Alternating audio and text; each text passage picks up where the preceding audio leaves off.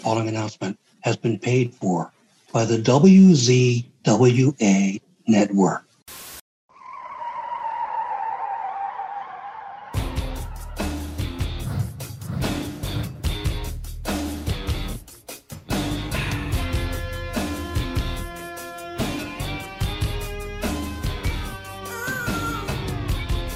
Ladies and gentlemen, welcome to the Insider's Edge podcast here on the WCWA Network. I, again, am your host with the most on the West Coast, California in Fury. A joy to be with you all once again, and this is awesome for me right here, right now, to be interviewing this man right here, because I've had a few guys that have worked for him in the past. And I've had quite a lot of stories about a company known as NWA Wildside. But he has done so much more than that and helped so many people over the course of his career in the professional wrestling business. He is the one, he is the only, Bill Behrens. How are you, my friend? I'm doing wonderfully. Hope you are. I mean, you know, in the midst still of COVID, I'm doing wonderfully. Well, that's good to hear. I know it's been a rough trot for a lot of people. But Bill, when we do these interviews, we always start at the beginning. And I wanted to know, when you were a younger man, how did you become a fan of professional wrestling before becoming involved in the business? I grew up in Miami, Florida, basically. We moved down there from the Northeast United States in 1963. And sometime within a few years after that, I stumbled on the Florida Championship Wrestling program hosted by Gordon Solie. And first match I saw happened to be Johnny Valentine versus God knows who. But Johnny Valentine was literally beating the crap out of this guy. First thing I ever saw. And Gordon Solie's calling it, and I got hooked. From that. By the way, years later, I found out that the odds are Johnny Valentine was really beating the crap out of that guy, because that was sort of how he did his thing. But then I became a fan and would watch as much as I could, which basically was the same show over and over using rabbit ears on an old television. I could pick up 3 different stations that carried basically the same show, but with different promos. And so I watched it over and over and over, and learning or being around 2 things. One, Gordon Solie, the best announcer wrestling probably ever had. And 2, Eddie Graham, one of the, if not the best bookers wrestling ever had. Eddie Graham, who taught, well, everybody, Bill Watts, Dusty Rhodes, Jerry Jarrett, Dutch Mantell. The list literally goes on and on and on and on of his influence on modern professional wrestling, or at least generations of professional wrestling. So I was blessed to be in that environment, and they also presented it legitimately. They were very much tied into amateur wrestling, did a lot with that.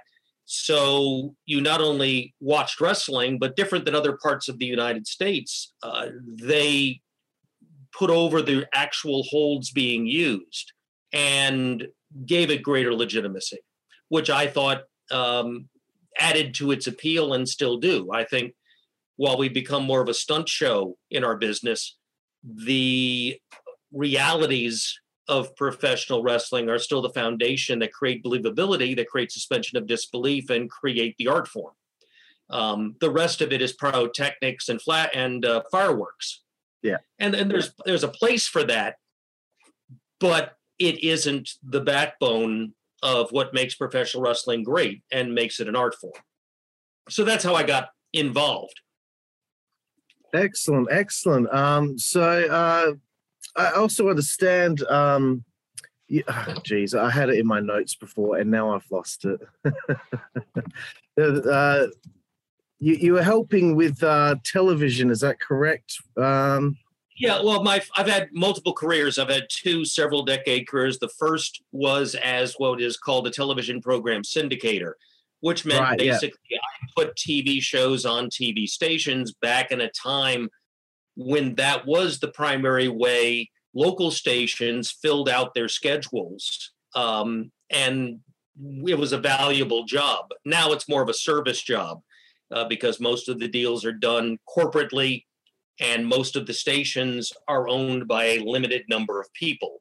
Back when I got in, the stations were in smaller groups and the local people made the decisions. So there were these time periods available, and you put, for various companies that I represented, including Litton Syndications that had Jack Hanna's programming, Universal Television, Access Syndication, World Sports that did live NASCAR. I did a diversity of things, and through my company, Show Business Inc. And while I was doing that, I would occasionally meet professional wrestlers and various wrestling promoters. And accordingly, there became some knowledge that not only was I putting TV shows on, but I was a fan. And so I was sought out by different wrestling people and helped them put their shows on. One of the first was a guy named David Woods, who owned Continental Wrestling, or had bought it from the Fullers. And he also owned a couple of TV stations that he had gotten from his dad in Montgomery and I forget where else in Alabama. So I started with him, was helping Mike Graham with his Florida promotion, Eddie Mansfield with his Florida promotion, and was as I was putting other shows on, I would facilitate putting on wrestling shows. And I wasn't making any money. I think Eddie Mansfield's the only guy ever paid me during this period, and I got $100 from him. So it was a big deal. But I put together a wrestling block on what were called the Prime Sports Networks. That was one of the first major things, which was 5 days a week, what's called a checkerboard, Monday through Friday at the same time period, on what eventually became Fox Sports. Wow. And eventually, in 1993, Jerry Jarrett, who I had met at a convention, and I guess had kept my business card, called me out of the blue and asked if I would help him get more towns for them to promote locally, and primarily for his son, Jeff Jarrett, to promote. And I did. We signed a deal, and the deal would have paid me very well if only Jeff Jarrett was actually interested in being a promoter at the time.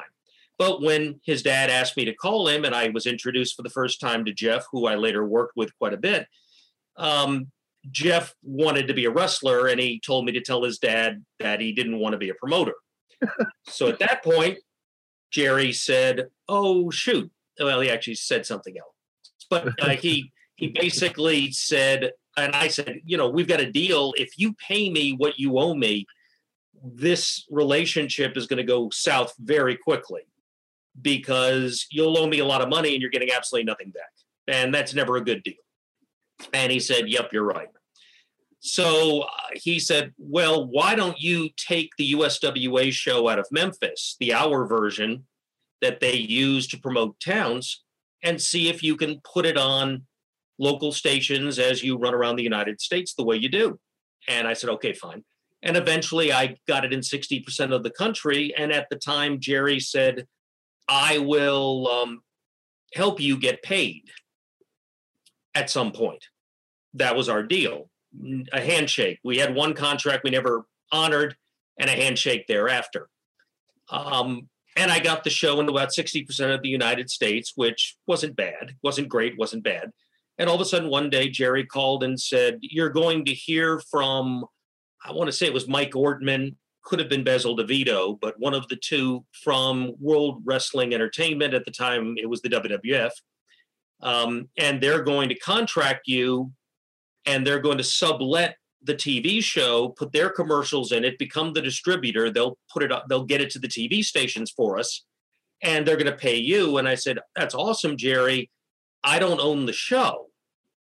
And he said, "Yeah, I know, but it's fine. I told you I'd figure out a way to get you paid, and I've got to figure out a way to get you paid." So that was my first contract with the WWF, and off I went. Wow. I just love all this. This is like this is like my favorite kind of stuff to learn about, because I just don't know about this kind of stuff. I kind of consider myself a historian of things that have happened in wrestling, but there is so much behind the scenes that I really, really enjoy learning about. When it comes to this stuff, with the syndicated shows and all that, what would you say is like the biggest challenges in getting um, these wrestling shows on these different networks around the country? Well, there's a now and then kind of answer to that question, because the process now is both different and the impact is different than it was then. When I came into wrestling, I was basically TV boy. I was the guy that knew how to get wrestling on TV because I was pretty good at dealing with stations, and I could basically say, hey, take the show, and people would. And since I wasn't picky where it aired, we were able to get distributions, and that continued for quite a while, and it ended up literally leading into what became the success and the marquee of NWA Wildside, eventually lasting until 2005 when that went out of business. But back then, and you have to think about the timetable of all this, I talk about 1993 starting actively, getting a lot of wrestling on through 2005. During that period of time, cable, there was no satellite, there was no direct TV, there was no Dish, there was no Sky, those kind of things that exist now. None of that existed then.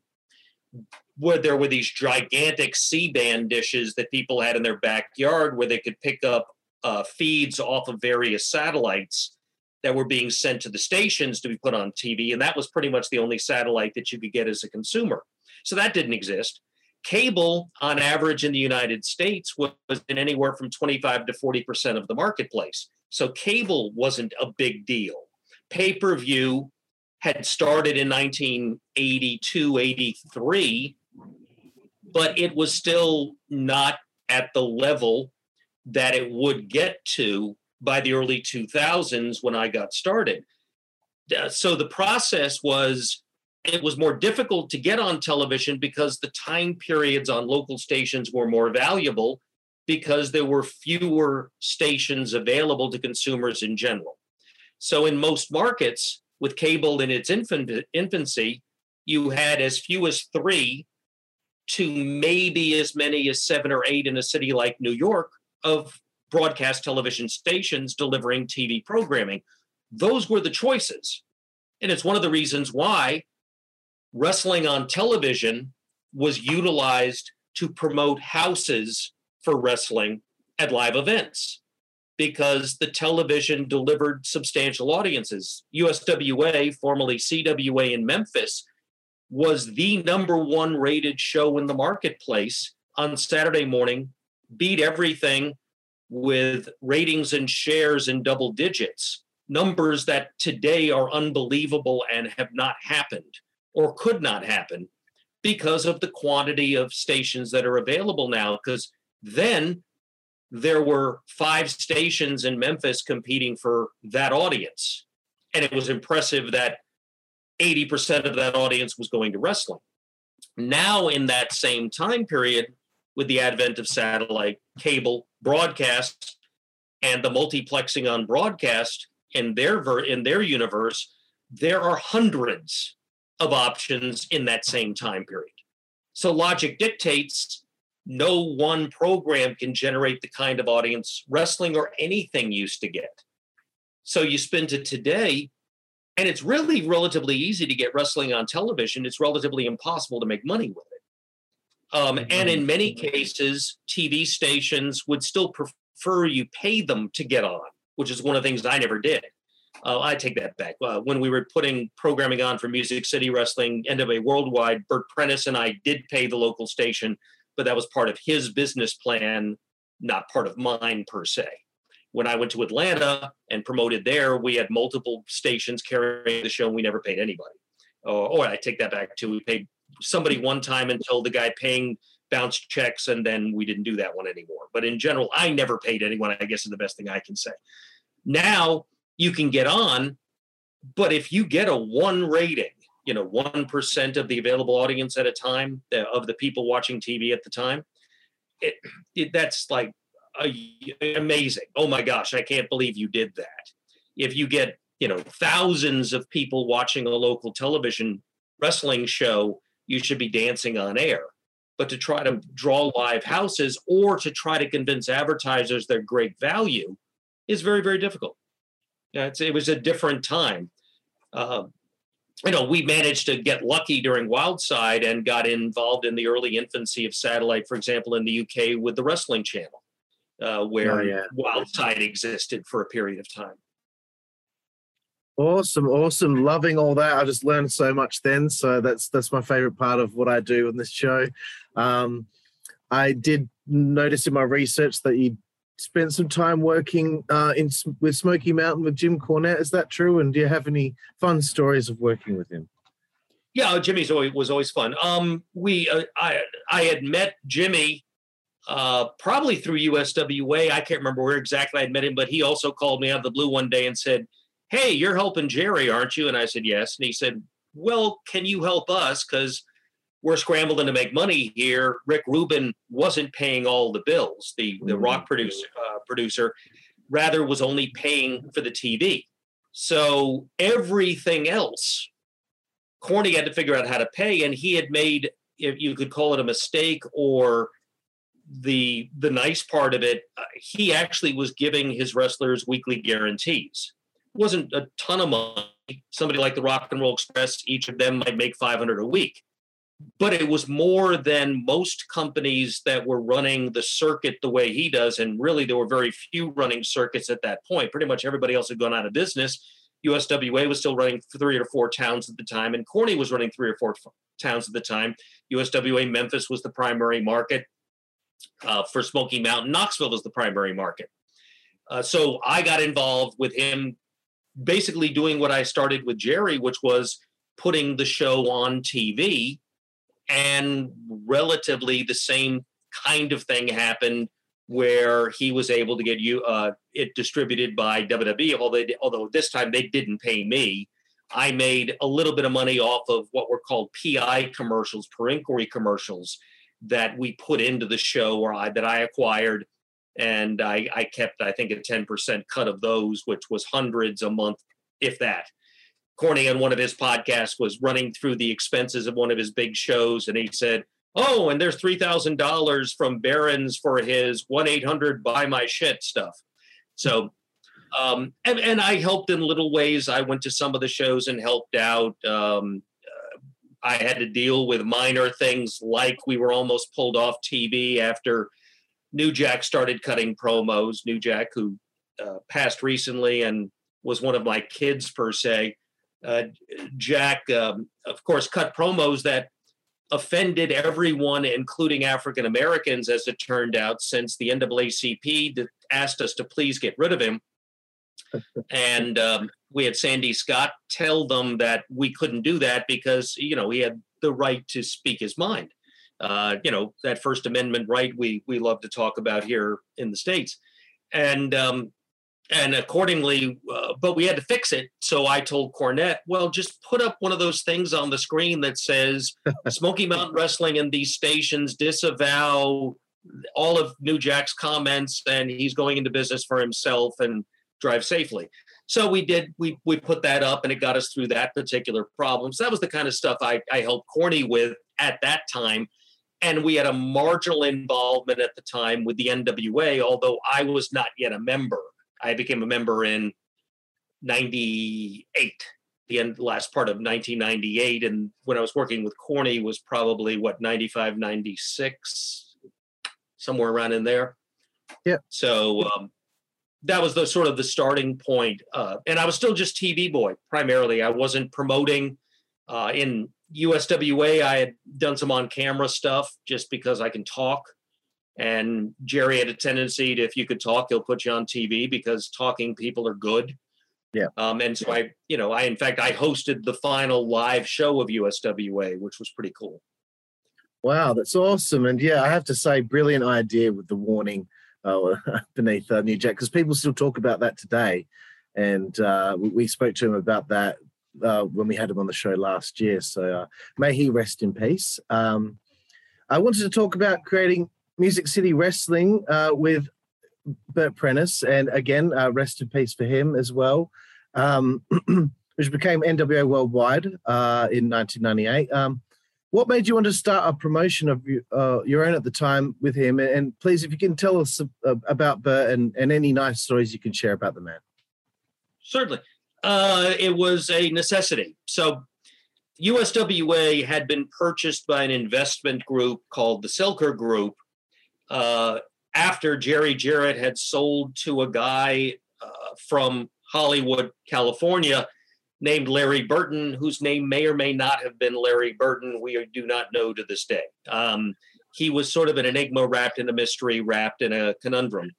And one of the weirdest, most interesting guys I ever had the pleasure to deal with. And he and Lawler ran the company for a brief period, and it was going okay. Wasn't as good as it was because things were changing, at the time. Well, the Selker Group bought, and by the way, their former investment prior to buying a wrestling company was in a sewing machine company.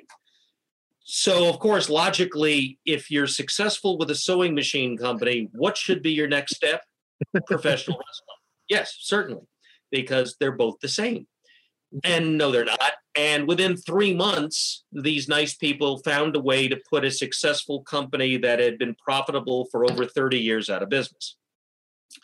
So one day, the company's gone. And remember, I had this contract. At this time, it was my second contract with WWE because I'd gone for a period of time with Jerry Jarrett to WCW, where I'd done the same thing there with their TV and my TV and our TV. But we were back with WWE at this point, and I owed them a show, and it was Monday, and they had to have the show by Wednesday so it could go up on satellite by Friday because it took that long to integrate commercials and blah, blah, blah. So Jerry Jarrett said, "Hey, Bill, why don't you call Bert?" Well, I had met Bert initially when Jerry Jarrett had originally called me a year or two before, asking me to try to screw Bert out of a deal he had with a TV station in Nashville because Bert was trying to put his show on the same station USWA was on. And at that time, Jerry Jarrett didn't want that. So my first meeting with Bert was basically screwing him. The second time, he was brought in by the Selker Group to try to promote local towns. And he was sort of on the Selker side, whereas I was with Dutch Mantell on the Burton Lawler side, which eventually became litigious and eventually led to everybody in the world getting sued. It was big fun. But anyway, I needed the show. So I got to Bert and said, "Hey, Bert, Jerry Jarrett said we should do this together." Bert said, "Cool." I said, "I need a show now." He re-edited an Ozark Mountain Wrestling show the company had been doing a while before, basically a show with Colorado Kid and Mick Foley wrestling. And we got it out to WWE. Then that Friday, we did our first show live at the Nashville Fairgrounds, started doing every Friday and Saturday in the Fairgrounds, started up Music City Wrestling, and we were off and running, and I was Bert's partner, and the deal was whatever he made locally, he kept. And he was responsible for that, which is why he was paying the station to promote his shows where I didn't make any money. Whatever money we made off of the TV, that was still technically mine. I was still the executive producer. I was the executive producer, and I was the one licensing it and sending it to WWE. I kept that money, whatever it was, including the WWE money. So that was our deal. And it worked great. Bert is, or was, probably the greatest local market, small market promoter in professional wrestling of the modern era. And that would include literally up until several weeks ago. The man was brilliant. And even as he was dying, he was drawing huge houses featuring a nearly 70, if not 70-year-old Jerry Lawler still wrestling in the main event in major stadiums, and was just brilliant. He also, was constantly chasing chasing dollars, maybe lying a little bit, maybe scamming, maybe finding money marks, maybe running as fast as he can to make a living in wrestling because, well, quite honestly, that's what you have to do if you decide to be purely a wrestling person, which it took me a long time to become. And I was only able to become because major companies paid me. never because of being a promoter. I am a terrible promoter. I learned what I can't do well from Bert.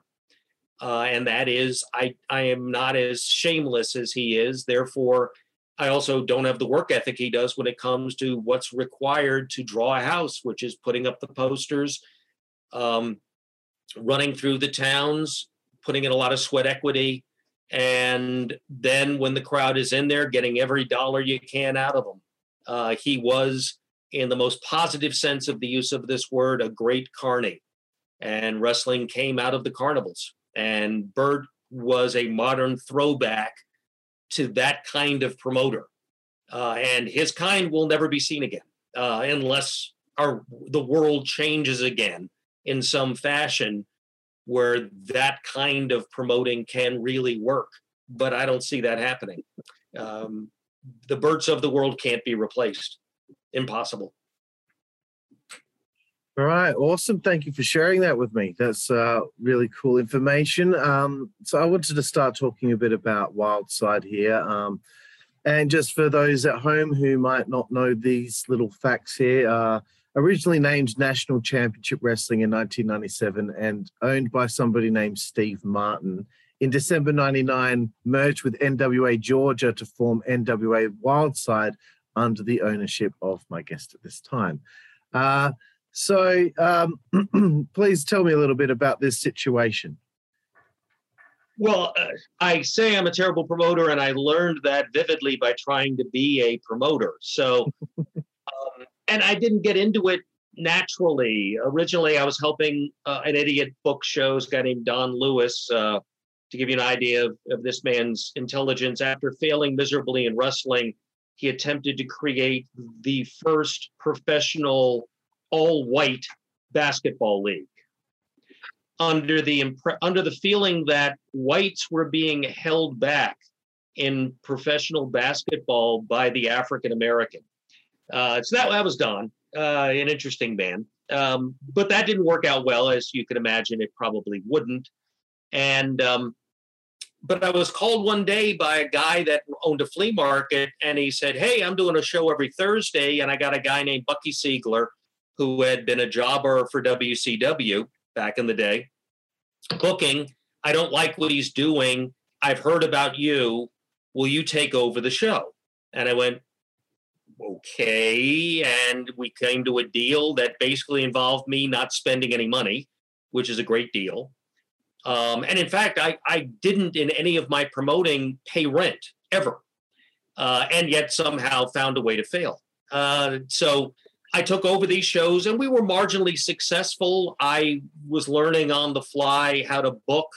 I'd had a little bit of start in booking, obviously working with Bert. And prior to that, I had learned from Dutch Mantell, go back to the beginning of our conversation, who learned from Eddie Graham. So, good teacher. Yeah. And I was doing a good job, creating storyline and making things work. And I was running spot towns as I was running a place in Stockbridge, and occasional bought shows. It was sort of a half-ass side business, but I was still TV boy primarily. And I was learning fairly quickly that I was going to go crazy if I sustained this. Around that time, a guy named Rick Michaels, whose real name is Ray Rawls, showed up on his own initially, got over in a match with the Masked Nightmare, Ted Allen, where I told Ted I wanted him to turn babyface in the match and have Rick help him do it as a way for me to see Rick's skill as a heel. And at the time, the Nightmare had been a heel. So I was basically a way of testing the talent when he came in. It worked very, very well. Liked the way Rick worked, brought him back. He became a top guy within what we were doing. And he showed up the next time with a young guy named AJ Styles, Alan Jones. First time I met Alan. And Alan, and his initial reason to bring Alan was Alan had been offered a contract by WCW during a period of time when Chris Kanyon was basically being sent by Eric Bischoff to hire every young guy he could find and throw them into the power plant where they get to get beat up by Sarge. And I told AJ my feeling was it was the wrong time, that he would simply go there, get beat up, and whatever passion he had for wrestling, he'd lose. I said, at this point, if you have a chance, and it was clear watching him in the ring, he was going to be great, but he was green and he had a lot to learn. Because young guys all think they're great before they are, because young people think they're great before they are. That's what you are. Yeah. When you are a teenager, you are superhuman, you know everything, and you can barely be taught. And that's when we get wrestlers, usually at the beginning, is when they're at their stupidest, but have their greatest potential. And Alan was one of those. So I told him, don't do it. He didn't do it. 3 or 4 other people were involved. I think the only one that accepted that deal of the group that went in with Alan was Jimmy Yang, who was there for a cup of coffee before he was let go and then eventually brought back. But next time Rick came in, he came with Steve Martin, who actually was Chance Williams was his gimmick name at the time. Steve Martin is actually his real name. No, he is not the famous comedian, nor very funny. But and Rick also brought his dad, and they brought a gigantic VCR and the VHS tape of one of their shows.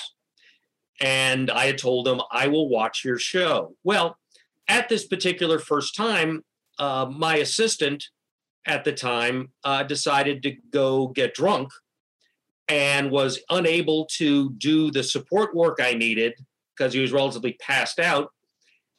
So while he slept it off in the car, I was stirring cheese and cooking hot dogs, running the door, running the show, and I never watched the show. So everybody but Rick Michaels left pissed off.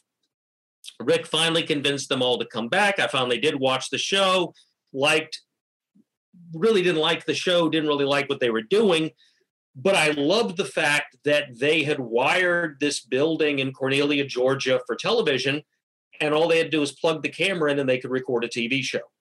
Now, it was down and dirty. They still had to edit it. They had to put it together in post because they were trying to use 2 cameras. The hard cam was direct wired, and then they had a handheld.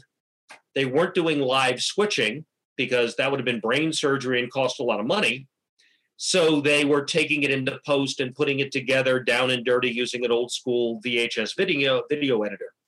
But it was coming across okay.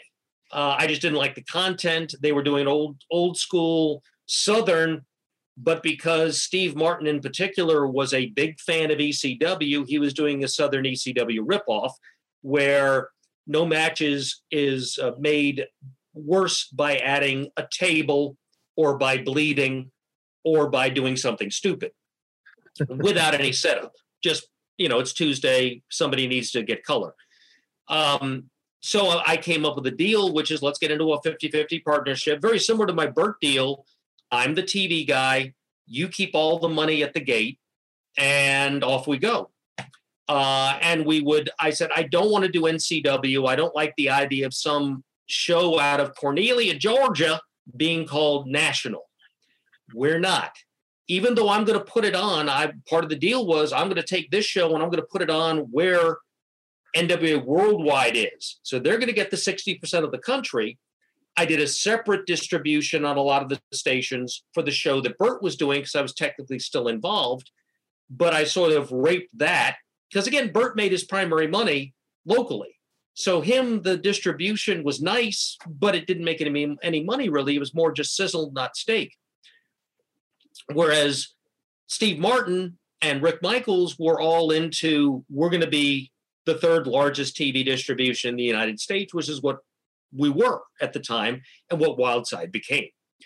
So that was the deal. And I said, I don't want to be national championship wrestling. I want to use the NWA brand. They agreed because I was an NWA member and at the time vice president. I want to change the name. And Burt Prentice came up with the name Wildside. And I liked Wildside because Wildside could be from anywhere. Wildside could be anywhere. Wildside wasn't saying it was, we didn't ever have a world champion. We had a Wildside champion. We weren't trying to be more than what we were, which was the best Wildside we could be. And I always thought that was a better way to go as an independent company than being Southeast Championship Wrestling and present your world champion. It makes no freaking sense. To this day, it makes no sense when an indie has a world champion. You aren't a world promotion. You're a little shitty indie. So be that guy. Be the best you can be as that. And that was how we got started. Through the time, I couldn't stand working with Steve. His philosophies and his dedication were fleeting at best. Eventually, I bought him out. And about 2+ years in, or at least by sometime in 1992, I was the sole owner till the end. Until then, I had to put up with Steve, but I took over the booking relatively early and transitioned from Southern half-assed ECW to work rate, focus on younger talent, modern indie before its time wrestling. We were Ring of Honor before Ring of Honor became Ring of Honor, because it didn't get started until 2002, and we were already doing it. Did we do a little bit of the high spots ECW got popular? Of course we did. Everybody ripped those off. Were our guys wearing Hardy Boy pants because, we had seen them on the indies and then in WWE? Yeah, most everybody was at the time. So there was some derivative nature to Wildside, but we also became a starting point for what became the next step that indie wrestling was taking at the time, first in the United States and then eventually internationally. Right. Awesome. Yeah, I remember I must have been 13, 14 years old. I had no way of watching any of Wildside, but I always read the results on lordsofpain.net every week. I always look at these names wondering who these people were. And I'm going to get to some of those names in a minute. But I also wanted to ask about being developmental for WCW for a period of time there and how that all came about. I had met Terry Taylor because he had worked in Nashville, and I had interacted with him when he was working with WWE in the talent relations department, because I was always tight with talent relations in WWE, literally up and until, I guess, Mike Bucci lost the spot. And then how they did business changed and my influence became less. But I had a decent amount. I booked a lot of extras. In fact, when Tommy Dreamer was in the office, he basically punted that to me because he didn't like doing it. So, that helped me. And I had become known as a developer of talent and a booker more than a promoter by then. So in 2001, they had been doing like a half-assed development thing with Bert, and long and short, Bert screwed it up by probably keeping money he shouldn't have kept, again, chasing his tail like he did. And they were looking to replace Bert. And they went and looked at Les Thatcher's Heartland Wrestling and came and looked at what we were doing. And that would have been Terry, who had been there before. He had actually performed for us before. And JJ Dillon, they both came in. They looked at what we were doing. And for some reason, they liked what we were doing more than what Les was doing, which always amazed me because Les Thatcher's awesome.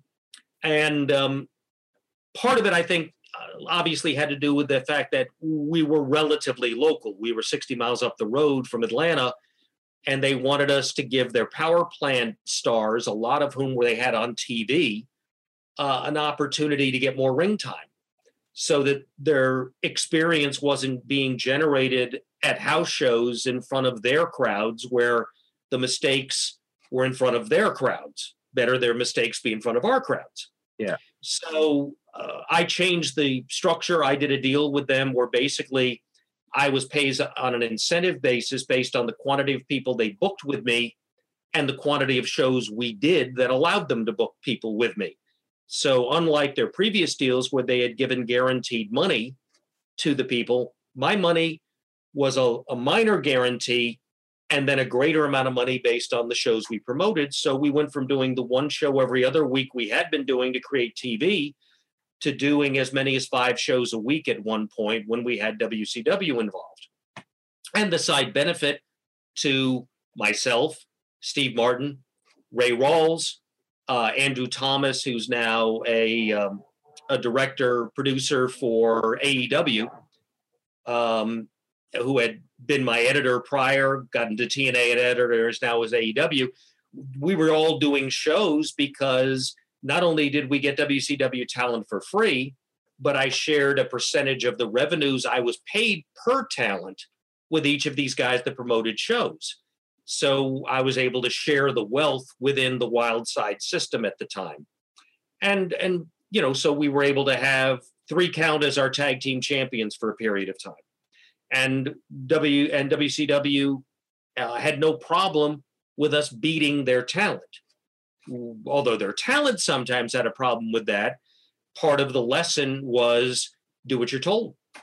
And you're not as big a star as you may think you are. I mean, we had, Bob Sapp became a huge star in Japan with us. We had Tank Abbott, who was given a bucket load of money coming out of shoot fighting, and was flown first class to our shows, because that was his deal. And he never understood why he was there, but by God, he had to be there just like everybody else. So we were able to integrate our crew with their crew, and everybody benefited as a result. So it was a good experience.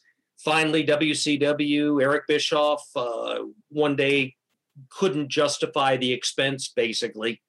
And this was as WCW was tailing out of business and things were going bad quickly. So literally just a couple of months before they went out of business, and after we had gotten Air Paris, AJ Styles, Easy Money, 2 or 3 other people hired, we lost our deal. A few months later, they lost everything. Right.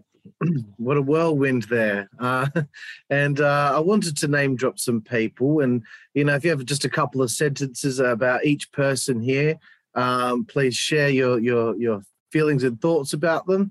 I'm going to start with a few people I've had on the show before. And I'm going to start with Mr. David Young.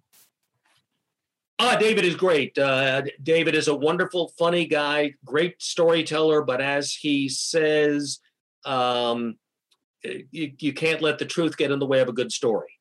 So, he embellishes, for one. But David came to me when through Nashville, and then when I was promoting locally in Atlanta, preceded Wildside, preceded everything. He brought Air Paris to me, who at the time was named Kid Ego. I gave him his Air Paris name. David was with me until basically he stopped wrestling. And he had been around in Georgia before I ever started doing anything in Georgia, and was a star already on the indies there. I was able to enhance that a little bit by, over time, making him what became either a 3 or 4-time NWA World Tag Team Champion with Rick Michaels' as Bad Attitude, and got him traveling all over the world. He went to the United Kingdom representing Wildside. He traveled to Canada. He traveled to Mexico. He traveled all over the place representing Wildside and representing the NWA during that period of the National Wrestling Alliance. Then eventually I helped him. He was one of the first people signed. His mindset is he and AJ were the first 2. I'm not sure that's 100% true, but it may be. But they were among the earliest signed to TNA. After they did a match in Nashville that they had first done in Cornelia that I had set up for them, and they did it exactly the same way there, leading Jerry Jarrett to say is the best match he had ever seen. So David and I are still in touch on a regular basis. His son Chris used to believe I owned the WWE at one point because I could always get them tickets. And his daughter is married to Anthony Henry. One of his daughters is married to Anthony Henry, who was until recently with NXT as Asher Hale. Right. Awesome. You mentioned his name also, and I've also had this man on the show, Air Paris. Frankenstein. Frankie, again, met him early on. He'll probably hate that I tell this story, but it's true and it's not embellished. So first time he brought Frankie in, there was David, brought him into Loganville. I saw he was talented, told him he could not be Kid Ego, particularly as a baby face, which is how I wanted to use him. Makes no sense to be Kid Ego and be a baby face. Also, I'm not a big fan of the word kid in a wrestling context because I always envisioned some 50-year-old guy still wrestling, staggering to the ring. Ladies and gentlemen, here he is, the youthful Kid. And it's like, well, yeah, it's hard to be a kid when you're freaking 50. So I changed his name, also changed a kid named Kid Dynamo and told him to just be Shannon Moore. But Frankie, first time he came in, he's always been skinny. He's been in shape skinny. He hasn't been in shape muscle. Frankie knows several people named Jim, but has never been to one until recently. And I said to David, can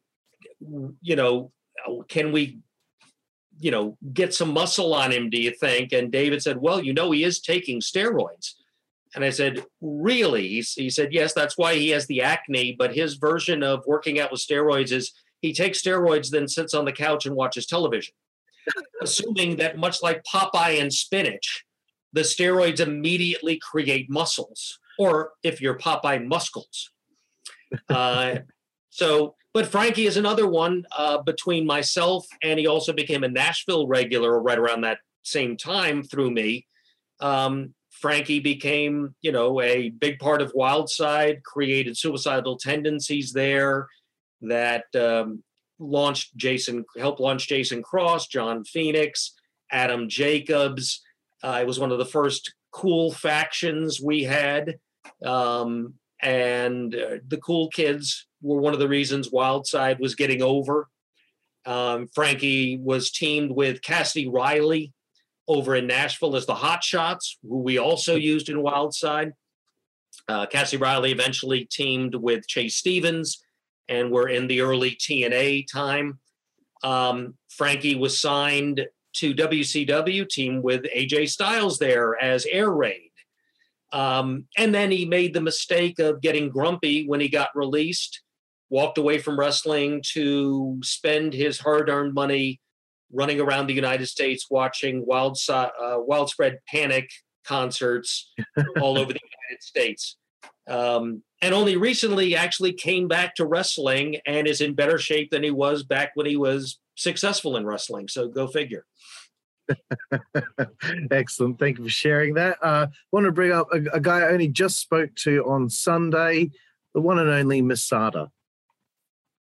Oh, Masada. Awesome. Masada was brought in originally by Rudy Boy Gonzalez, who was the head trainer at the Shawn Michaels Texas Wrestling Academy, where we had also acquired earlier Todd Sexton and Tony Stradlin, who were a big part as TNT of Wildside.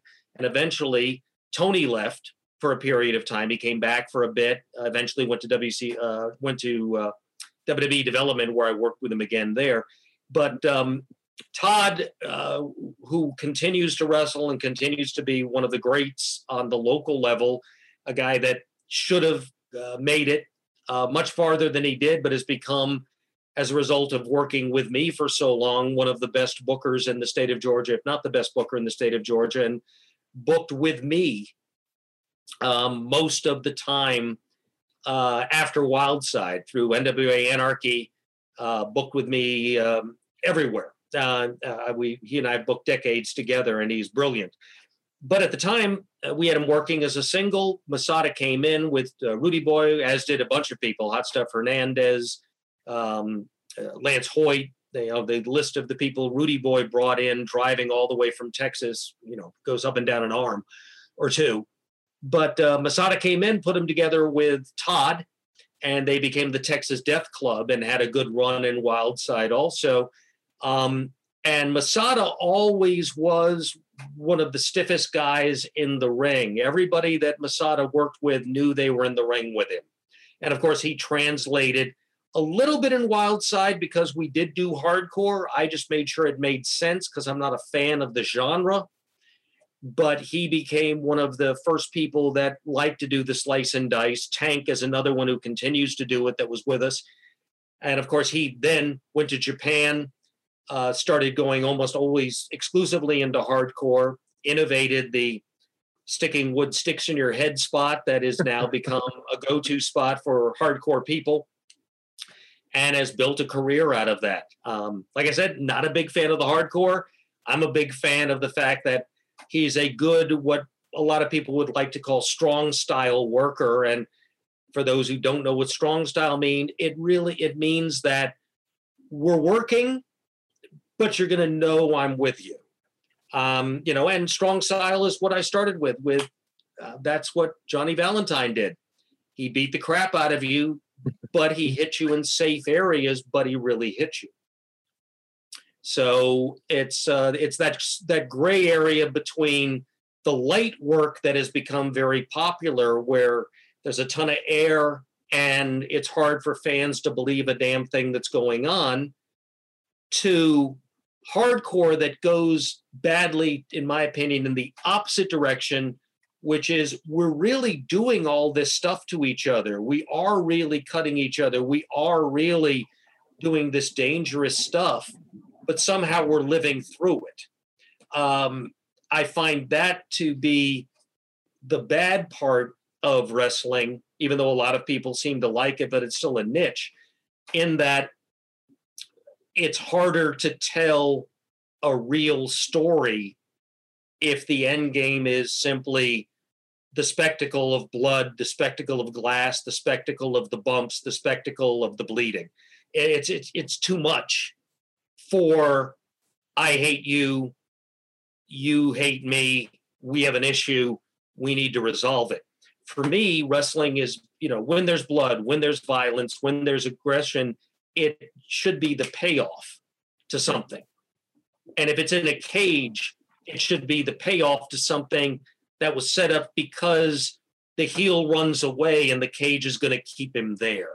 Yeah. And now it's going to finally be over. That's my training. My training is, and Eddie Graham was a big purveyor of gimmicks and a big purveyor of blood before its time. This is the 60s, the 70s, when Eddie Graham was booking, the 50s even. Russian chain matches, strap matches, Dusty Rhodes with the cowbell and the bull rope matches. All these gimmicks were being done back in the day. It isn't something, these are all new things. Blood, violence, being stabbed in the head by the Sheik or by Abdullah the Butcher. These things go way, way back. None of this is new, but it was the exception. It wasn't the rule. Yeah. And it was the payoff in most places that were smart. It wasn't the go-to. Even Memphis that did even more. But you have to remember, Jerry Jarrett booking Memphis with Jerry Lawler. Lawler brought comedy. Jarrett bought storyline, but he also bought Eddie Graham's teaching that you could go to blood. You could go to aggressive violence, and Memphis was known for that. But it wasn't like San Antonio, where they leaned very heavily into the blood to the extent that that the show there became called within the boys All-Scar Wrestling, SCAR Wrestling, because everybody was bleeding. And that's where Tully Blanchard got his start. Plays things like that. So Masada, give him his due. Brigham has created a hell of a career for himself out of the hardcore thing. I just still think he could have done the same thing as a straight up Moxley kind of wrestler. But he was Moxley before Moxley was Moxley, because Moxley came to us back in the day and he wasn't Moxley then. He was standard indie guy 12. Right.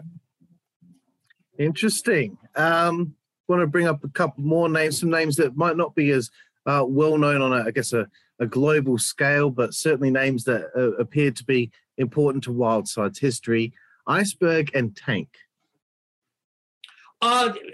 Tank, of course, is having a second life in hardcore wrestling. Now going around the United States with Dan the Dragon Wilson, who's now the Reverend Dan Wilson. Um, and Tank is hardcore, but a hell of a worker. Again, he came to me as a guy willing to do hardcore, and I made him wrestle more than he probably wanted to, simply because he was good. We called him the strong style psycho. He was another guy like Masada before Masada was Masada, that was able to walk up, wrestle a hell of a match, and could beat the crap out of you. Iceberg, prior to coming into me, had already been to Japan, where he had wrestled Mr. Pogo, or he had been to Puerto Rico, where he had wrestled Abdullah the Butcher. So he was already a star. He was Iceberg Slim when he came to us, and the first time we brought him in, we put him under the white trash and basically had him do nothing but selling. But we realized we had something, so we rested him. Then we brought him back and rechristened him as the being of inconceivable horrors, Iceberg, put him with Jeff G. Bailey, and gave him a vegetable peeler that was the implement of mass destruction. And he was recreated in that fashion. He also appeared for a period of time in a program managed by Don Callis in TNA in 2002 as Edward Chastain. So he had his moments. He also had an awesome spot working security for WWF, where he took a unprotected chair shot from Triple H. So both of them did a lot of stuff, but you're right. They got this close to breaking out, but never did. And Iceberg would probably be the first to agree. He created some of the problems, and they were more like he didn't make a tour I put him on one time. He didn't do something he was asked to do at TNA. At TNA, he basically sold more for the Big Wiggle than he should have when they wanted him to be a monster. And that may have cut short some of his opportunities. But Berg is one of our Wildside legends and one of the people that defined the company, as was Tank. And for a while, they teamed together, and that continued all the way through NWA Anarchy, where they were together for quite a period of times, up and until maybe a decade ago. Right, cool. And I'm hopefully going to be getting Iceberg on the show in the next few weeks. Next name I want to, only a few more names going to bring up. Slim J. Ray Gordy.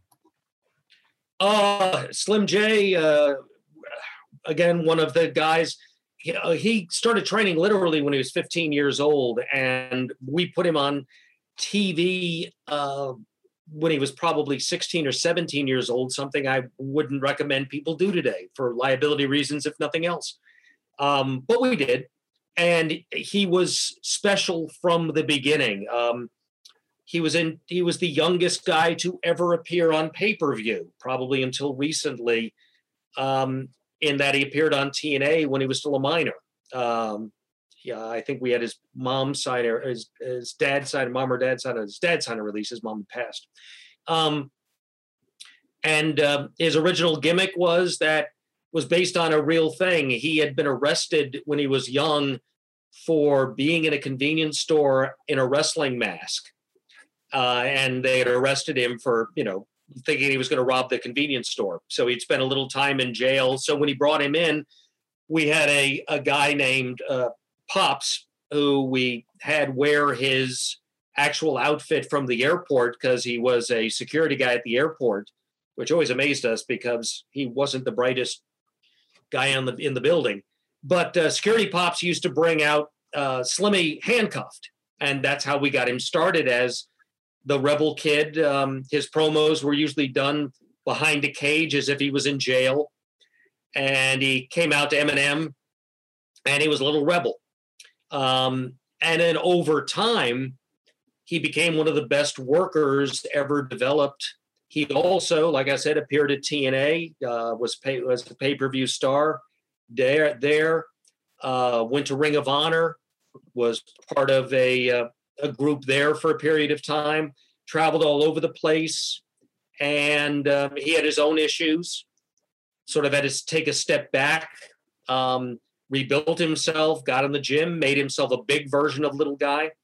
And until getting a stinger wrestling as champion for PWX up in North Carolina a couple of years ago, he was on a second run that very likely could have or would have gotten him into AEW, where the door was still open for him to do a match. Stephen Walters, who's now Cash Wheeler there, was going to help him get in, but he just had a baby, so that's been put on the back burner for a little bit while he becomes a professional dad for a while. But at any time, Slim J could show up again and is still one of the best there is, but like AJ, has learned to do less and get more out of it. And Ray Gordy. Ray came to us through Dan the Dragon Wilson. Dan knew Ray, had met Terry up in the Carolinas. I had met Terry years before in Smoky Mountain, but just for a cup of coffee. And said that Ray wanted to get out to more than the shit indies he was doing in Tennessee. We brought him in. It was obvious that he had it, and quickly made him a junior champion. And he was he was one of the final Wildside champions at the very end, and grew tremendously to the point where literally the second Wildside ended, he immediately moved into development at WWE at Deep South Wrestling, where I went, and then got signed full time and ended up with Gallows up in WWE as a tag team, where he was for a period of time. He's now a police officer, by the way. He's no longer in wrestling. He's a cop.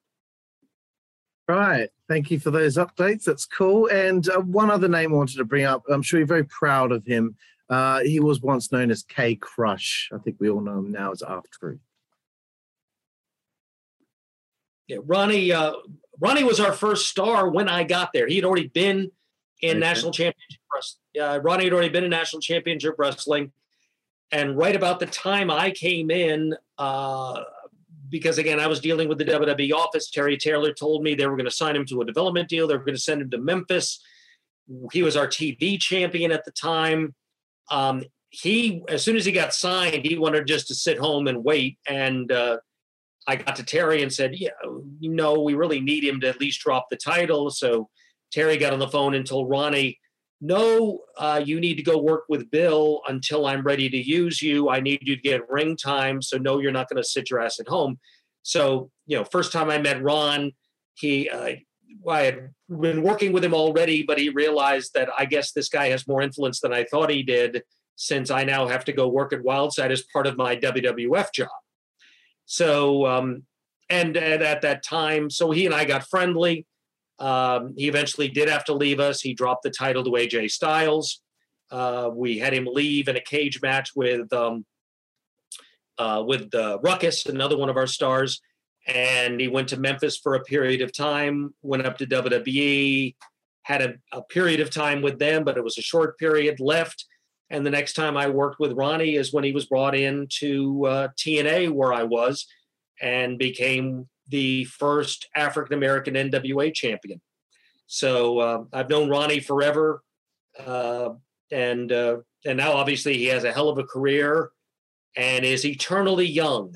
I don't know how he's had like the longest run in the middle of the card at WWE, and he's a happy guy for it.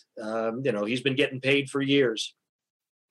Yeah, cool. And you know what? Like, if I could bring up another 100 names that went through NWA Wildside. So many people gone through there. We could be here all day talking about that. I wanted to bring it away from this section to just ask you straight up, what is your proudest moment that you had running NWA Wildside? It's in general my proudest moment in wrestling, which is Wildside helped me learn where my limited skills in wrestling are.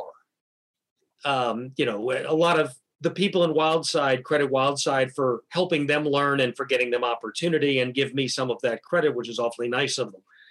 What I learned is I I'm a good booker. I know how to do storyline. I know how to tell stories. I know how to create characters. I know how to make wrestlers better, and I know how to get people hired. And that became my niche. I came in as a TV guy, so I also was the first guy on an indie level teaching wrestlers how to work television. And that became another thing that I'd learned. So what am I proud of? I'm proud of learning what my skill set was. And that led to me having the 2-decade career in wrestling I have, not as a promoter, even though I'm frequently called one, but as an agent, as a talent agent, and as a developer of talent.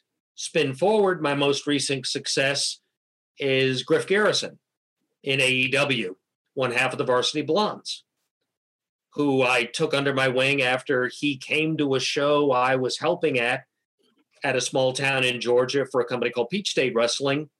Did a match. I agented the match, got into a conversation with him.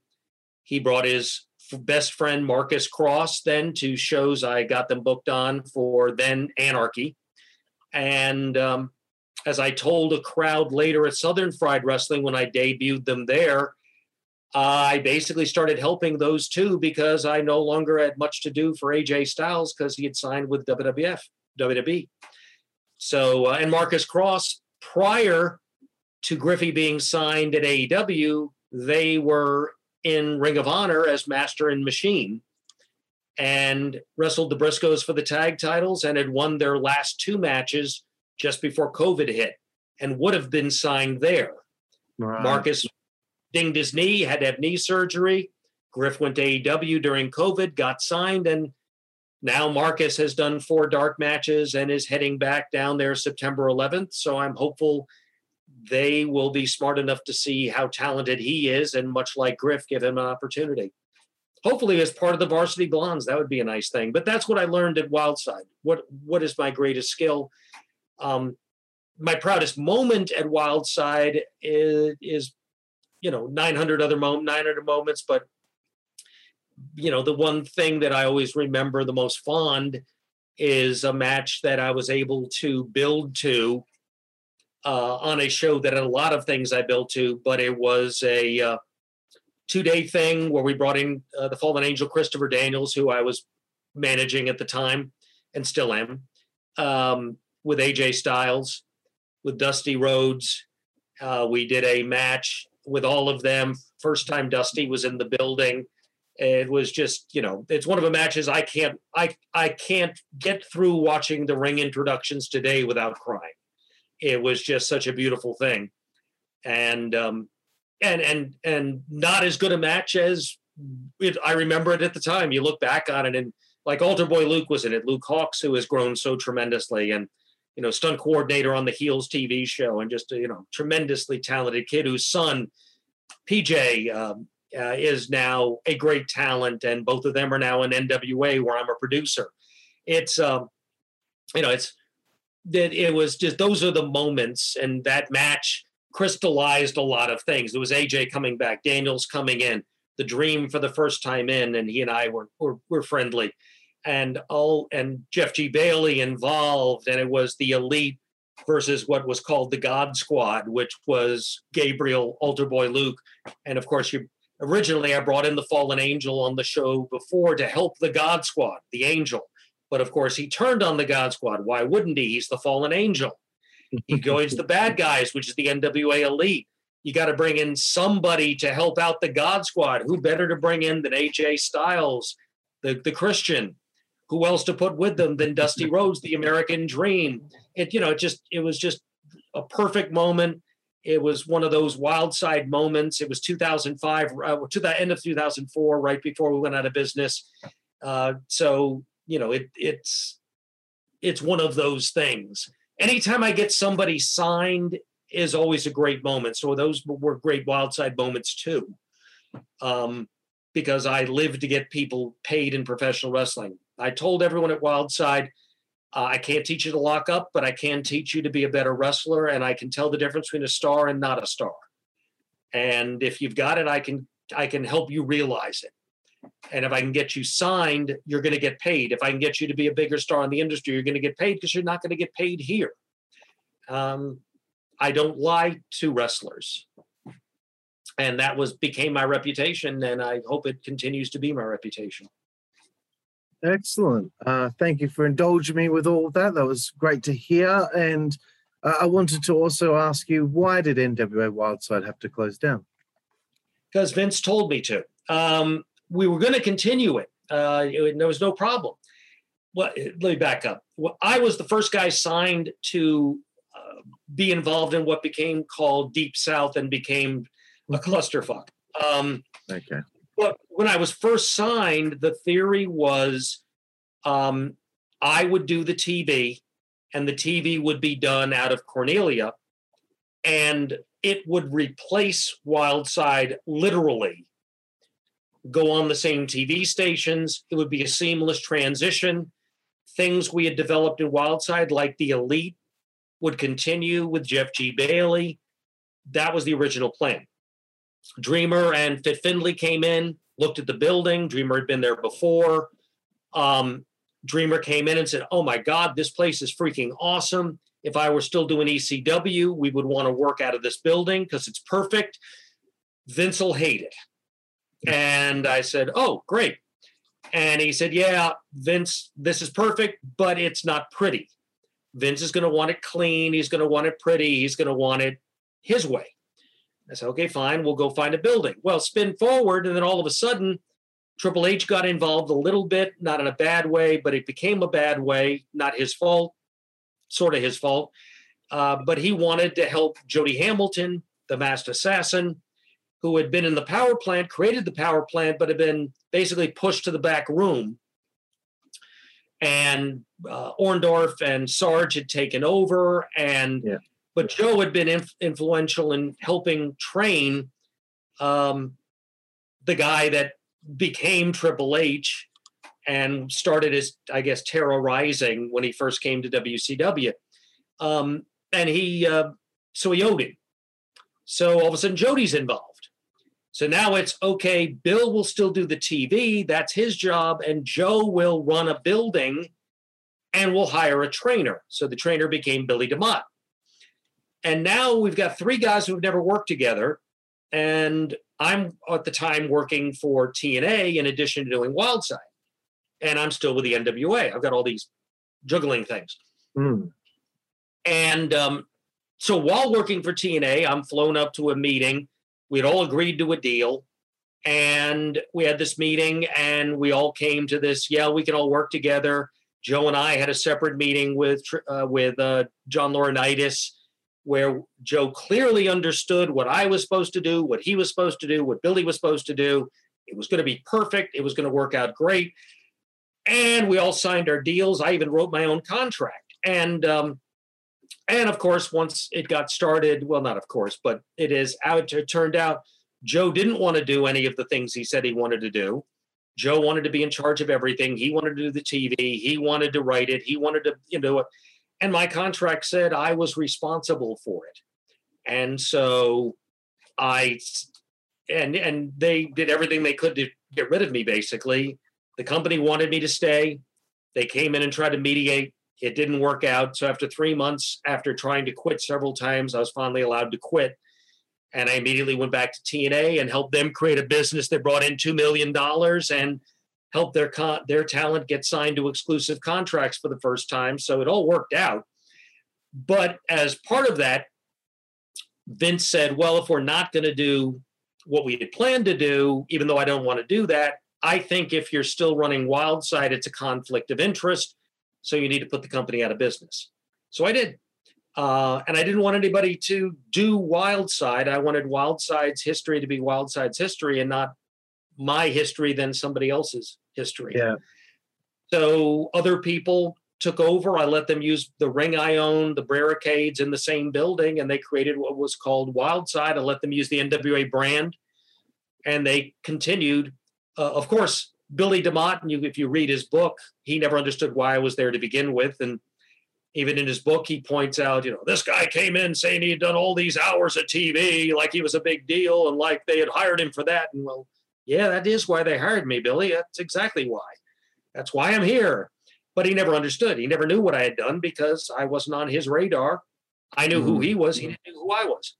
Jody didn't know who I was. I knew who he was. So to them, I was, who the crap is this guy? Why is he here? And we don't like him. And so it was just terrible. And it also caused me to put Wildside out of business, which I regretted. But then over time, it was the right time for the company to go out of business. We had reached a peak. I don't know that we would have continued to do better. So new things happened. The original Wildside didn't work very well.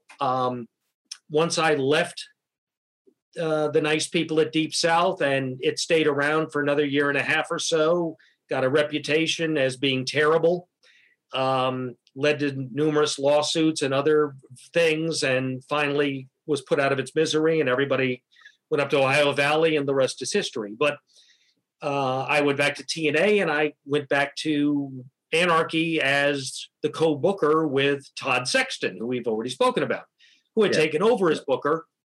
And that continued for years until I left for a period of time and booked a company called Rampage that was also with the NWA with me, with Jimmy Rave, another guy we got started at Wildside, who went on to have a little bit of a career. Excellent. Very interesting stuff there. And another interesting thing in my research, so we've only got a few more questions here, Bill. September 9th, 2017, there's a reunion show at the Landmark Arena in Cornelia, Georgia, featuring over 50 alumni from the Wildside years. Were you there for this? I mean, obviously you would have had to have been. And, how nice was that to be a part of? It was a bucket list thing for Rick Michaels, who had had personal issues that had kept him away from life and wrestling for a period of time, but was back, was on the beginning of his redemption tour, and he got to me. We had mended our fences, and he wanted to do this. And after a postponement because of weather, we picked a date. We got together with everybody. I put the card together. Rick basically facilitated the building, the production, and all of the financing. I ran the show and booked the show.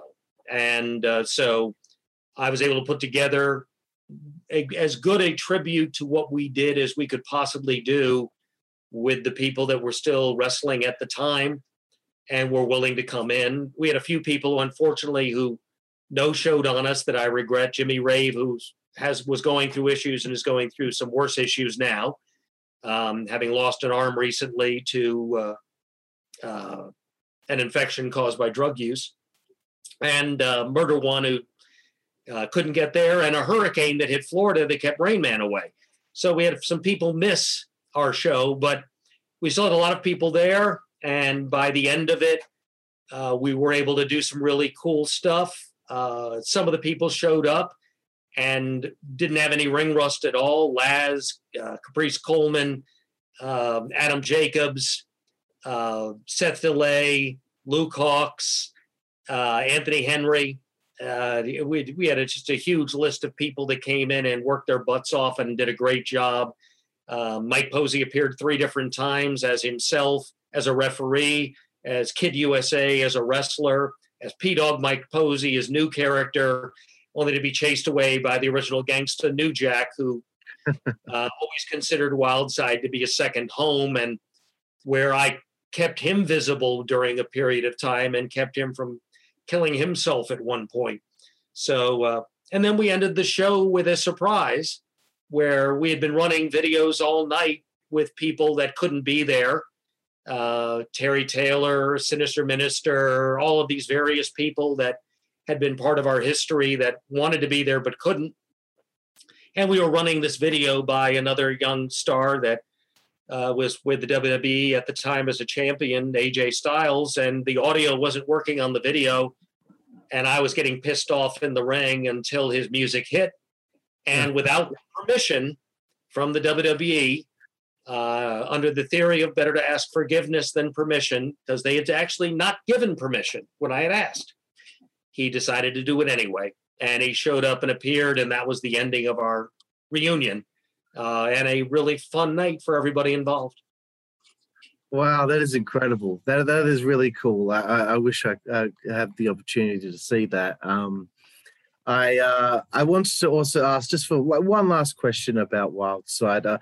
Is there any potential for like a documentary about the history of the company or anything like that? Or is there one out? I couldn't find anything in my research, but sometimes the internet can be difficult. There isn't a documentary. It's been discussed 900 times. I own all the footage still. WWE has bought pieces of it, but has never bought the entire library, and they bought it non-exclusively. But they've just bought stuff to use for AJ and stuff to use for Ronnie Killings and documentary things. But so I still have it. Various people have come at various times saying they want to do it. Dan the Dragon Wilson talks about it. Jeff G. Bailey talks about it. They're doing a podcast now periodically reviewing the history show by show by show, and are up and in there. I think they're into 2001 now in their version of it, the end of it. So people can find that. I don't remember the name of it. I think it's called Walk on the Wild Side, if I'm remembering correctly. So fans who might want to learn some of the history can go there. There's a guy in the UK that was writing a book, last I knew, and did interviews with a lot of the roster. But during COVID, it vanished. He vanished. He's shown up a couple of times saying that he's getting there. He's fixing to do it, like we say in the South U.S. Fixing to do it means you're not quite there, but you're going to get there eventually. So hopefully that'll come out. That'd be nice. But no, it hasn't happened yet. But inevitably, with all the things that are being done, I'm hopeful somebody will decide they want to do it. And all I can tell anybody that's out there, I don't want to finance it. But if you want to do it, I will let you use the footage for no charge, because I'd love to see it happen. So come visit. Everybody wants to do the interviews, and please get to us before we're all too old to do it. Or have died. Because unfortunately, people are passing away or hurting themselves, and God forbid, I don't want to see any more of that happen. No, of course. Yes, I think it is really important for the history of that company to at least have something like that, because after I'd interviewed, whilst I'd interviewed David Young, I think afterward I'd asked him, is there a documentary or anything? Because, it's hard for me to kind of like learn about the whole history of it by just Google searching. And he mentioned the book that this guy is apparently writing as well. So hopefully something will happen one day in the near future, Bill. Before we get done on anything, I do want to point out I have a great fondness for the nice people in Australia. I only got a chance to go once. I've told everyone that Australia is very much like the United States, except the people are nice. The only other thing that I found that was disconcerting and took me for a while to get over is I ordered French fries and they brought me mayonnaise. And I was totally confused, because we don't do that here. We are French fries with ketchup the way God intended. And so those are the things that I remember about Australia. But I had a 4-city tour with Andrew McManus's WWA, appeared on pay-per-view, refereed a match, and even had a couple of interviews that I did there that appeared on the internet, and I think in some local publications. But it's one of the few places outside of the United States I'd actually look forward to going back to. Yes, well, you're welcome back anytime, Bill. And if you make it to my side of the country, I'll cook you up a nice, good old Aussie barbecue. Enjoy that. Yes, that and seafood, tremendous seafood. Oh, of course, the seafood's fantastic. But yeah, no, I understand what you mean with the mayonnaise. I'm not really either a ketchup or mayonnaise guy. I just like a bit of chicken salt on my chips over here, my French fries. So another thing that I noticed not long to go here, but I think it was only a month ago, a show for a company called SHW, and it was a Rumble Jack. I found footage of you entering a Rumble, hitting a few people with a tennis racket, and then delivering a stunner. I could not believe my eyes. How was that? Yeah, I've actually wrestled more matches in my 60s because I'm almost 65. I've wrestled more matches in my 60s than I did between my 40s and 60, where my highest profile match was wrestling for the North American title against the Colorado Kid in Nashville in the semi-main event. I want to claim that I drew that entire sold-out house. However, the main event was Flash Flanagan versus Al Snow, so Al wants to think he's the one that drew the house. He's wrong, but that was the best I had done. But for some reason, I keep getting thrown back in the ring. I've wrestled at Anarchy twice, both times, once with Matt Hankins, once against Matt Hankins. The second time I wrestled as Sting and descended from the roof like you should if you're Sting. And then I danced, much unlike Sting. And then I've wrestled several times at Southern Fried Wrestling in a six-man tag, teaming with Master and Machine one time. And then I wrestled Rick Michaels once, I think there. No, I wrestled Rick Michaels at Peach State, wrestled him also in Loganville, wrestled in a 8-man on Wildside TV early on, teaming with the NWA Elite, including AJ Styles.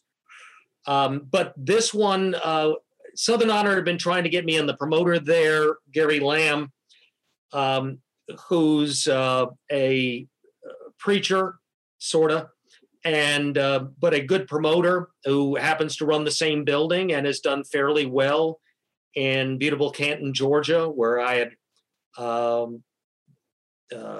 been a manager for a match with Bad Attitude at one time for another promoter. This is my time back. He'd been trying to get me in, and I've been resisting because I don't really like going to wrestling shows. I've told people the only way to get me to a wrestling show is to pay me or give me an award. And they cheated and asked me to be in the Rumble. I had said no. And then Todd Sexton, who helps out there, had asked me to do it. And that was enough. So I did it for Todd. And then when I got there, I asked what they wanted me to do.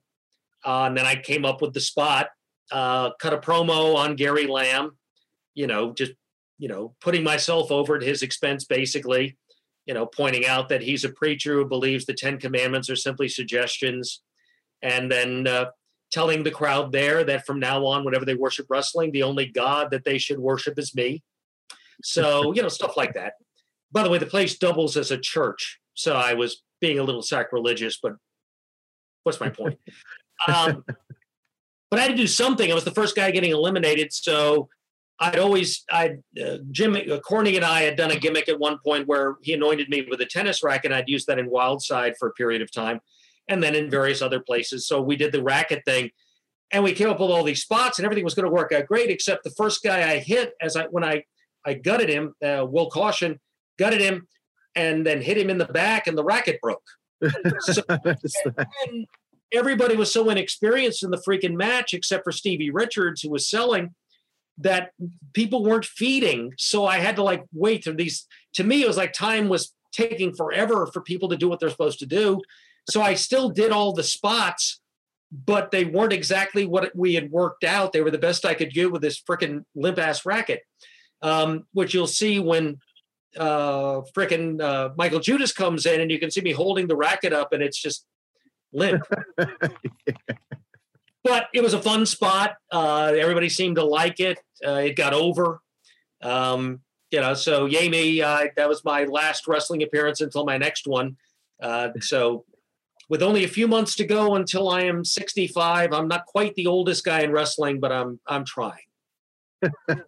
I will say I did enjoy watching it because when I do my research, I'll always do a YouTube search as well. So great to hear about that, Bill. But before I get to my final segment, 5-second frenzy, last question I always ask is, is there anything that you would like to plug? Where can people find Bill Behrens on social media and all that? Of course, I've already pointed out I'm old, therefore I'm on Facebook. And so you can find me there as Bill Behrens. I'm on the Twitter as William Behrens. I'm on the Instagram, I think, as William Behrens also, but I really don't do much of the Instagram. primarily because I don't get it. It's like I tried to do Snapchat at one point because Griffin Marcus told me to do the Snapchat because they were doing the Snapchat. And then they sent me something, and it was a cool video that they had done. And I said, wow, that's a cool video. And I watched it, and I went to bed, and I got up the next morning, and I went to look for the video on the Snapchat, and it was gone. And I went, what the crap? And they said, oh, that's what Snapchat does. It's only there for a second, or it's only there for a bit, and then it's gone. I go, well, that sucks. I don't want that. I'm old. I want to keep things. I still print everything out. Come on. So, I'm on the social media. I would encourage people, because I'm trying to get monetized on the YouTube. So there is an NWA Wildside channel on the YouTube that does actually have NWA Wildside matches on it. So, go figure. You can go watch the NWA Wildside, but it also has NWA Anarchy. It has Peach State stuff. It has Southern Fried stuff. It has my stuff. It has Griffin Marcus stuff. It has AJ stuff. It's got a bunch of stuff. And I've got plenty of subscribers, but could always use more. I need more viewing hours because it's a bitch to get monetized on the YouTube. So please help me get monetized on the YouTube so that I can get money, because I'm old and I need money. So that's that one.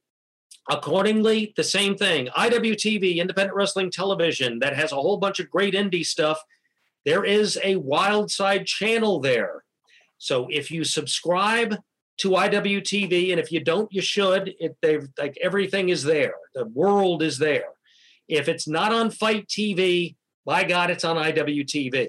They've got everything, including Wildside. So go there. Everything from 1999 through 2000, every TV show and all the big shows that I have available, all of those are there. And the final show, Last Rites, from 2005 is there now. And I'll be putting more of the big shows up soon. I've held off putting anything new up because there's already a lot up there.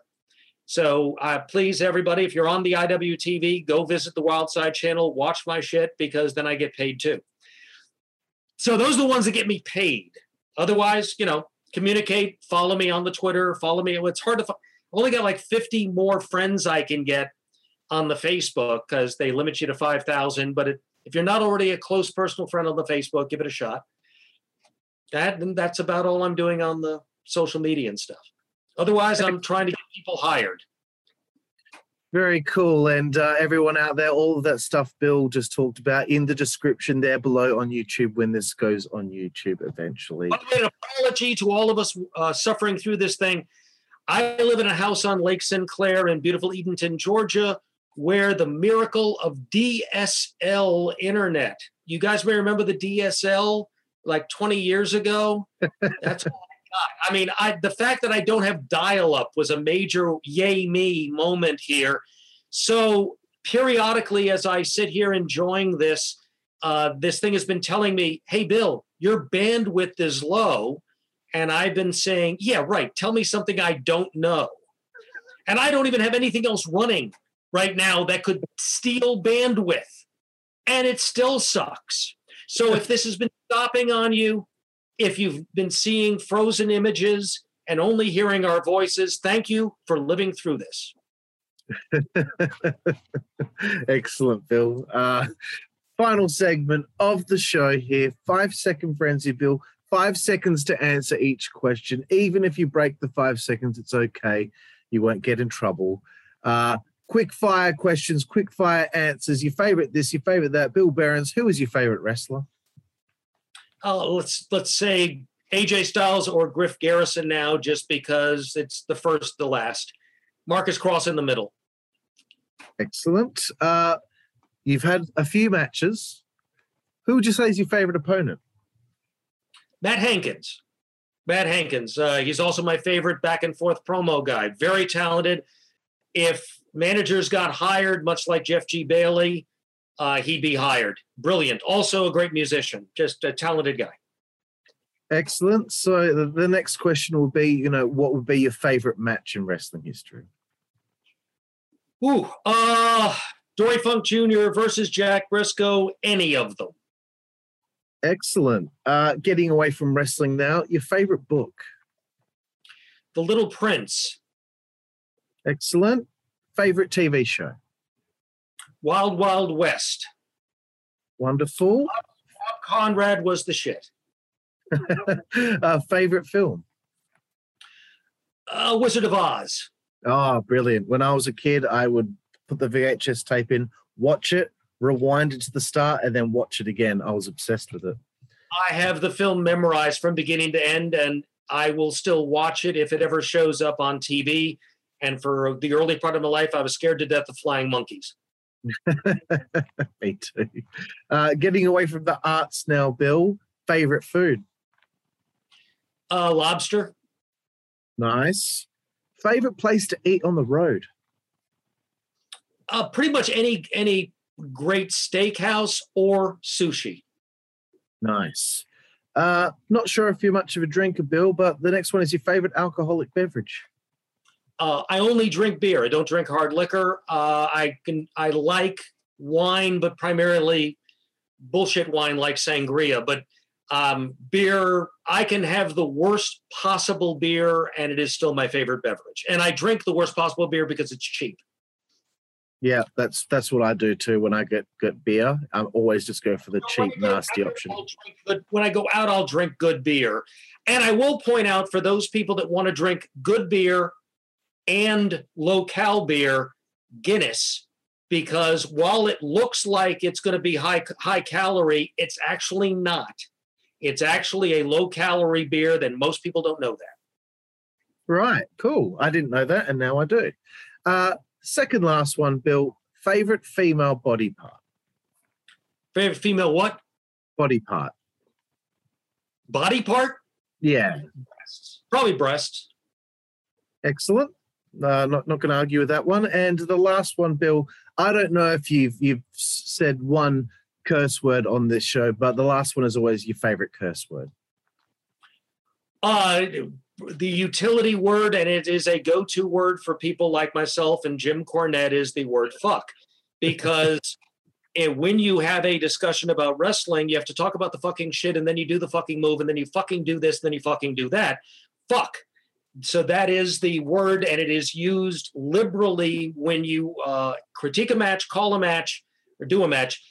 By the way, the best word in professional wrestling and the greatest utility word, a question you have not asked, is the word gimmick. Gimmick is everything. You can use a gimmick. You can have a gimmick. You can be a gimmick. You can say, I went to the gimmick to get the gimmick. Then I wrote on the gimmick to find a gimmick, and that was gimmicked. Awesome, bro.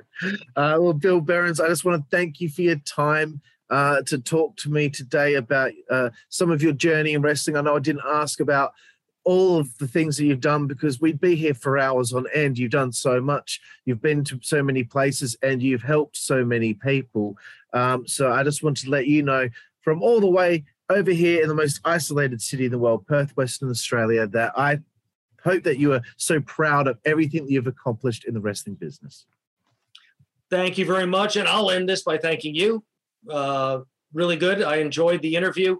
And I encourage people, I hadn't mentioned this, I encourage people to follow and watch, and it's on the Fight TV, the new NWA, Billy Corgan's version. Strongly recommend the product. We just kicked butt in St. Louis with 2 great pay-per-views and a TV taping that's airing now. 73rd anniversary, Ric Flair appeared, new champion in Trevor Murdoch. The first big-time all-women's pay-per-view. And I encourage everyone to check all that stuff out. It's all good shit. Excellent, bro. Yeah, me and my friend Daniel, we got the NWA 73 and watched it, and we thoroughly enjoyed it. Not sure where Bill's gone. I think he's had a phone call take place. But I want to thank you all for watching here, the Insider's Edge podcast on the WCWA Network in conjunction with Blue White Hustle. I'm your host with the most on the West Coast, California Fury, here with the hilarious Bill Behrens, and we will see you next time. Thank you.